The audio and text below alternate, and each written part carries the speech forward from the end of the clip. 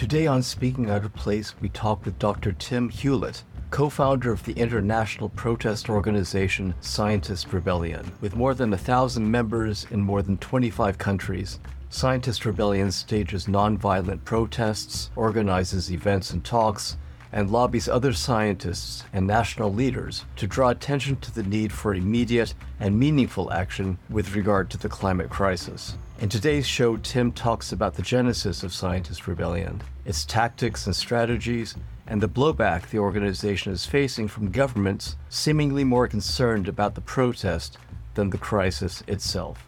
Speaking Out of Place is produced in collaboration with The Creative Process and is made with kind support from Stanford University. I alone am responsible for its content. Thank you so much for being on the show. I want to get to the most recent news and the updates soon. But first of all, Tim, I'm sure our listeners would be interested in knowing how and why did you start Scientist Rebellion? Largely, it came out of the sense that there's a huge disconnect between what the science has been saying about what we face and the political reality, as well as the response from the scientific community. And I think a large amount of naivety about the role of the scientific community in the crisis. And I don't mean that in a positive way entirely. So we started it by doing an action at the Royal Society in London, which is one of the oldest, perhaps the oldest institution of science in the world, very prestigious. And yet they don't really have any kind of noticeable plan about climate breakdown. They don't challenge the realities which are driving us to the point of annihilation. And so we thought that was a good place to start. If even institutions which purport to be the biggest purveyors of truth can't tell the truth about this, then what hope have we? Has the size of the group and its reach surprised you? It seems to have grown exponentially. Certainly, when we started out, we didn't know what the reception would be. Obviously, we hoped that other people would quietly feeling as we were feeling, and that they would be inspired to join and to try and make that political difference. But there were points where our numbers exploded, and that was amazing to see and very surprising. I think the more pernicious aspect is the way that science as a set of institutions fits into a paradigm which is doomed from the outset. For instance, if you look at the framing of the science within the IPCC reports and how that informs the construction of policy related to climate around the globe, well, it's foundationally dishonest. If you frame an entire report around the need to keep temperatures below 1.5 degrees or 2 degrees and all of the efforts that societies are going to make to do that, and you omit from the public discussion the fact that we have basically no chance whatsoever of achieving those goals. There's a really commonly used measure within climate science called the equilibrium climate sensitivity example, which says basically how much heating do you expect per doubling of greenhouse gas concentrations in the atmosphere. And there's lots of different lines of reasoning and evidence that go into that. It's a really robust metric. And that suggests that if you double the greenhouse gas concentration, you should get at least 2.5, probably closer to 5 degrees of heating. And that's without even considering the effect that we're having on ecosystems, on the carbon sink of the world as well. So it's double impacting the world. Roughly speaking, we've already doubled the greenhouse gas concentration. So in what scientific world is it reason to construct your arguments around a fantasy like 1.5 degrees? So it's the kind of more pernicious aspect of it that allows corporations, fossil fuel industries, government to keep on polluting in the idea that the scientific community is saying, yeah, we can still reach these goals. Right. Do you know the climate activist Adam Aaron, who's in San Diego? He's a psychologist. And then he became very interested in the climate crisis. And now this is his full-time job, as it were. And I talked to him a lot about the psychology behind this, right? So you have governments framing certain things in certain ways, but then you have the general public that seems psychologically so willing to accept this framing. And so how do you try to reframe it or break the frame and substitute something else? Tell us a little bit how you arrived at the kinds of protests and tactics that your group is advocating and enacting. Great question. It's a really difficult issue because it gets to the heart of so much of what it is to be human, apart from anything else. We want to believe that there is hope. We want to believe people when they say that they're on our side and they're acting in our interests. And so we have a tendency to turn a blind eye if it's easier than the alternative. One of the ways that you can try to disrupt that relationship is through direct action. If you see senior people like academics, like scientists who are quite privileged, they don't need to be going out directly and defending their lives in the way that some protesters perhaps do. It has an additional kind of psychological effect, I think, where they say, wow, if even these people are on the streets, then things must be serious. There must be something I don't get about this. So that's one of the ways that you can start to break through. But I don't think that there is just one approach or one way of doing this. And so one of the things that we tried to do when we set up Scientist Rebellion was to instill a culture and a set of systems that would mean that anybody who was affiliated with the group would be supported in any non-violent approach that they took, to basically make the point that almost anything is justified in response to this. If you're trying to do good, I'm not going to quibble with you over the tactics because I don't know everything. And there are deep cultural issues that have to be confronted. And, I'm an astrophysicist by trade. I can't tell you the best way to impact culture. Yeah. The best I can do is just tell the truth as I see it and live consistently with that truth as an example as to what it means. I think that that's absolutely brilliant and rational because people are so different. And when I did the interview with Jennifer Jacquet, she said, I gave birth to my first child on the day that Donald Trump pulled out of the Paris Accords. And she said, many people, when they're depressed, become morose. I just get angry. And there was a recent article in The Guardian, right? This came out just, I think, a couple of days ago saying anger is actually the most effective whatever. And you'd like to believe that there's a silver bullet, but there's not. Because I also think about, and I'm sure you know Peter Kalmus, and when he and I talked in that video that he did, I think in front of Chase Manhattan Bank or something, one of the actions, and he just starts crying. He says, I have children. I think you're exactly right. So many people have different kinds of registers and ways of reacting that if you try to make it too doctrinaire and too easy and uniform, then you're going to miss a lot of people. And I know that Michael Mann, for example, who I respect greatly, also is anti-throwing the soup on the paintings. But on the other hand, it gets attention as among some people. And I think you're exactly right that no matter what, it signals the immensity of the problem, that it's having this kind of emotional effect that's creating all these different kinds of reactions. We could try and delve into the psychology of the kind of Michael Manns of the world. And I suspect that what's going on there is that they need to believe in some institution. They need to believe that there is some part of the establishment which is on their side and which can be appealed to rationally and reasonably. When we started out, actually, we were somewhat attacked by Michael Mann because he called us doomers. He said that you're spreading despair. That's antithetical to action. And at our point, I feel despaired, and it's not stopping me from taking action. People are complex. People are diverse. Now, again, we probably need both. We probably need some people who are there trying to take an optimistic, positive perspective on all this. And we need people who are there who are saying, no, you're not crazy. Everything is breaking down before your eyes. And you need to understand the reality of what is going on if you're going to have any hope of responding to it in a rational, reasonable way. Absolutely. And for somebody like Michael Mann, who's been so viciously attacked by the right wing and discredited through all these devious media campaigns, that one would develop a kind of media savvy. One of the actions that I listened to him give was with regard to the art protest. He said, people don't read until like 4 paragraphs down that was just a piece of glass over it, and all they fixate on is the beginning. I said, but that's what's called clickbait. That's what gets people into the moment. And if you just led with, well, it's about climate change, they're not going to necessarily look at it. In this heavily mediated world, we need a plethora of approaches that will stick in one way or the other. Let's talk about what's happening these days. Apparently, there are 100 open cases against climate protests. Could you talk a little bit about the most recent, I think it was in February, where you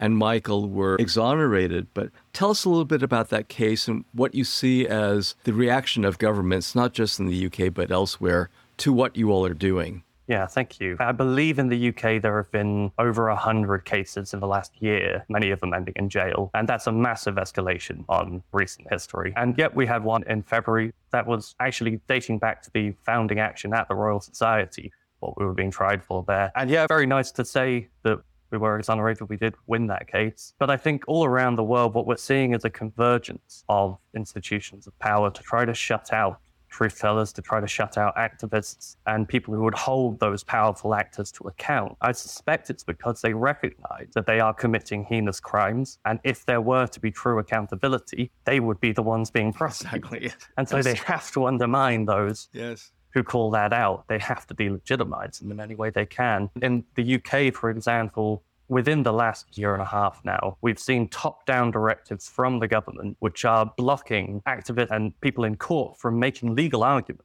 In our case, for instance, we weren't allowed to refer to human rights legislation. We weren't allowed to argue the defense of necessity, that we're trying to avoid greater harm. These are long-established principles in case law, but you're not allowed to make those arguments anymore because activists kept on winning, and that's extremely inconvenient to the government. So the government dictates they shouldn't be able to do that. And that's not something that's meant to happen in a separation of powers. So we're seeing this convergence, this coalescence of these institutions to try to protect the powerful and to protect the status quo, despite the fact that that status quo inevitably leads to the breakdown of society.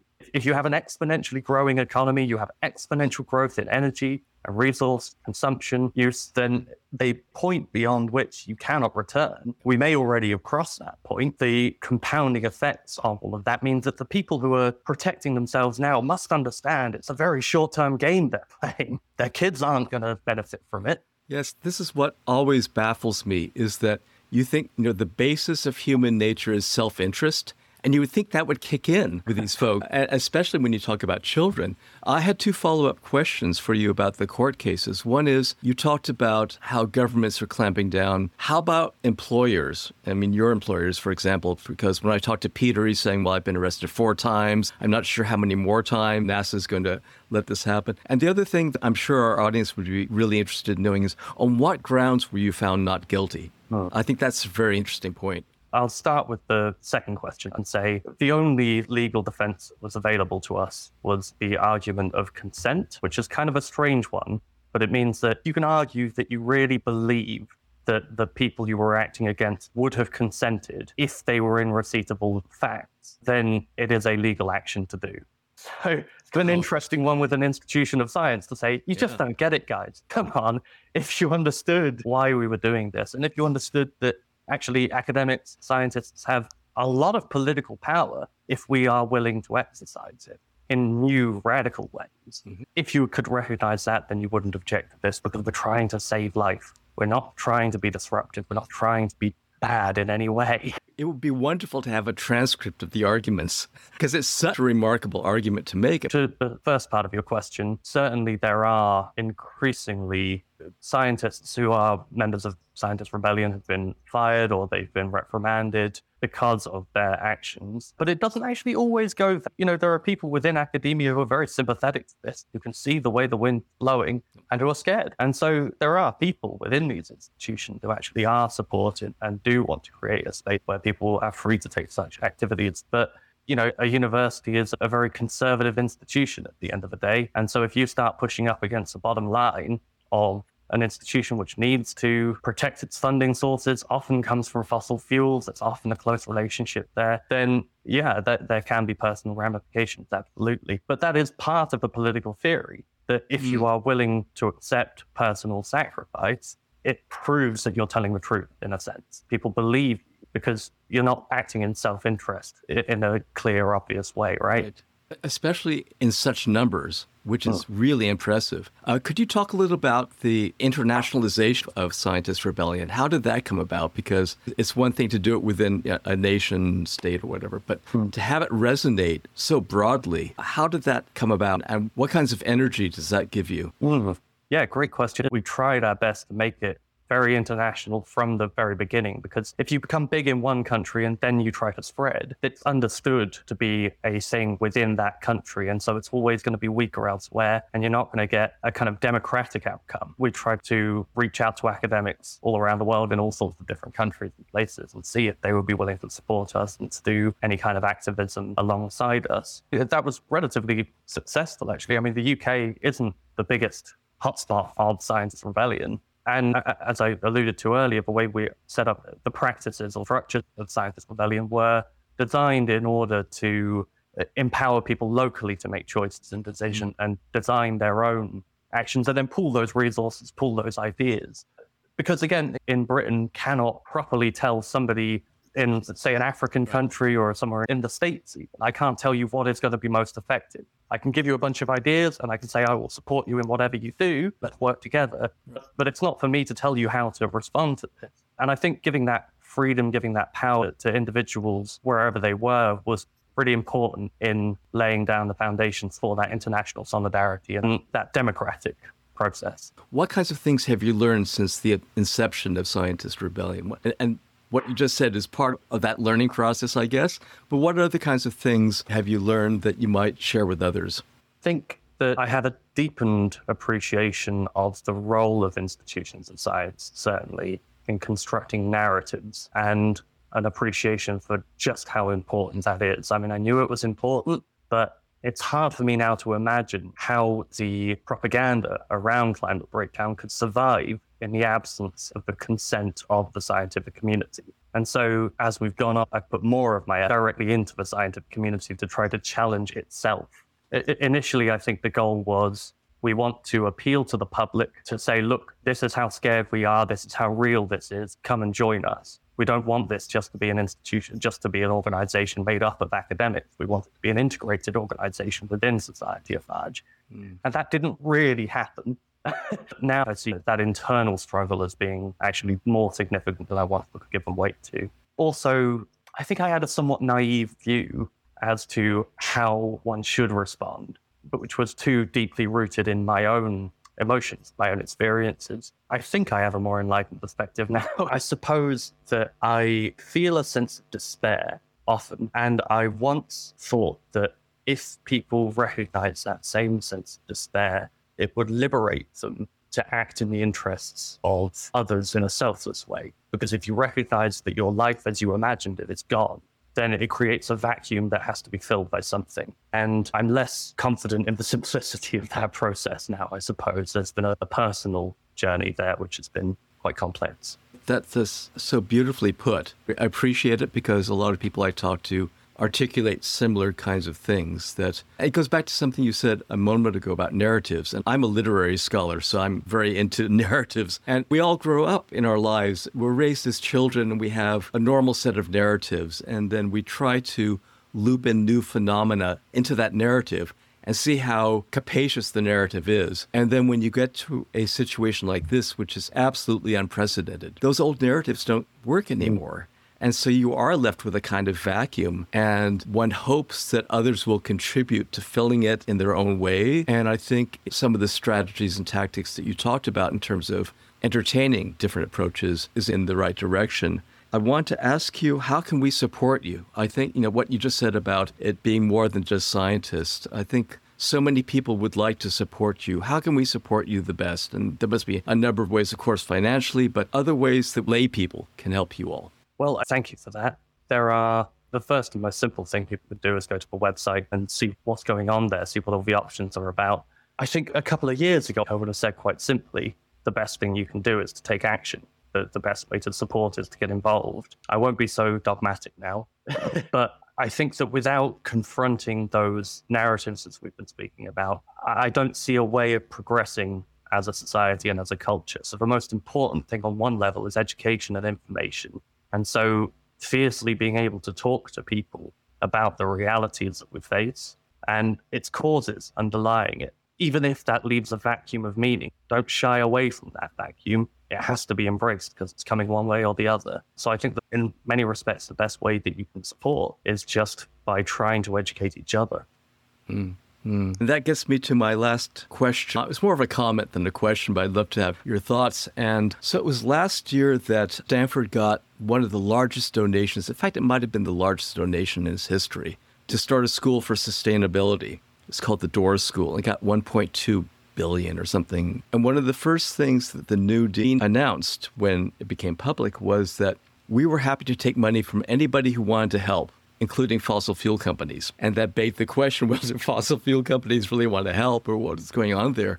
And immediately a protest began, and it grew and grew and grew and became more and more organized by graduate students, because they were the people that felt exactly that education was so important. They had committed their futures to this enterprise, and now they felt betrayed, that there was something fishy going on, that nobody was smelling the stench. So after the protests, the university said, well, we'll set up a commission. The usual response of institutions, set up a commission that will take X number of years to finish. But I talked to many of the graduate students, and they say, it's really interesting going to my advisor. And they will say, I applaud your courage and your commitment to social justice, but you have to segment that part of your life away from finishing your degree.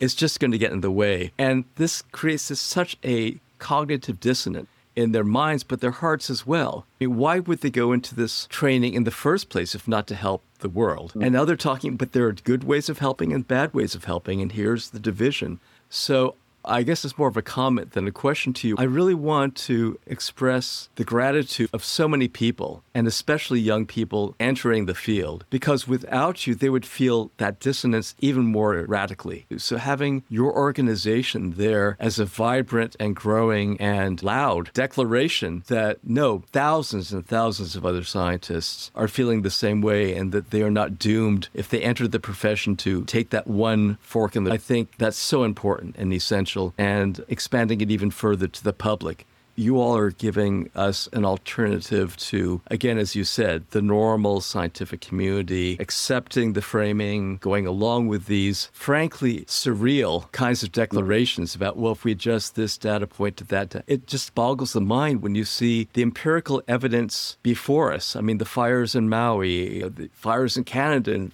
polluting the air, and there are no boundaries. There's no containment to this. And that we all want to be optimistic, but there are many tipping points that we are quickly approaching, if not having surpassed. I guess I'd just respond to that by saying thank you to those graduate students for acting and for having the courage, as their supervisors put it, because you never know who your courage might touch. You never know what ripples you're sending out into the world and what effect it might have. And often in this world, it feels like you're achieving nothing. You're just bashing your head against a brick wall. But you generally don't see the fruits of your labor. And that can be hard, but bear that in mind. Try anyway. Wow. Thank you so much, Tim. Thank you, Dave. Amazing. Thank you for having me. It's been a pleasure. Please take a moment to like this episode and subscribe to this podcast. This will help bring it to other people's attentions. You might also follow me on Twitter @PalumboLeo and let us know about any subjects you would like us to cover or people or groups you'd like us to interview.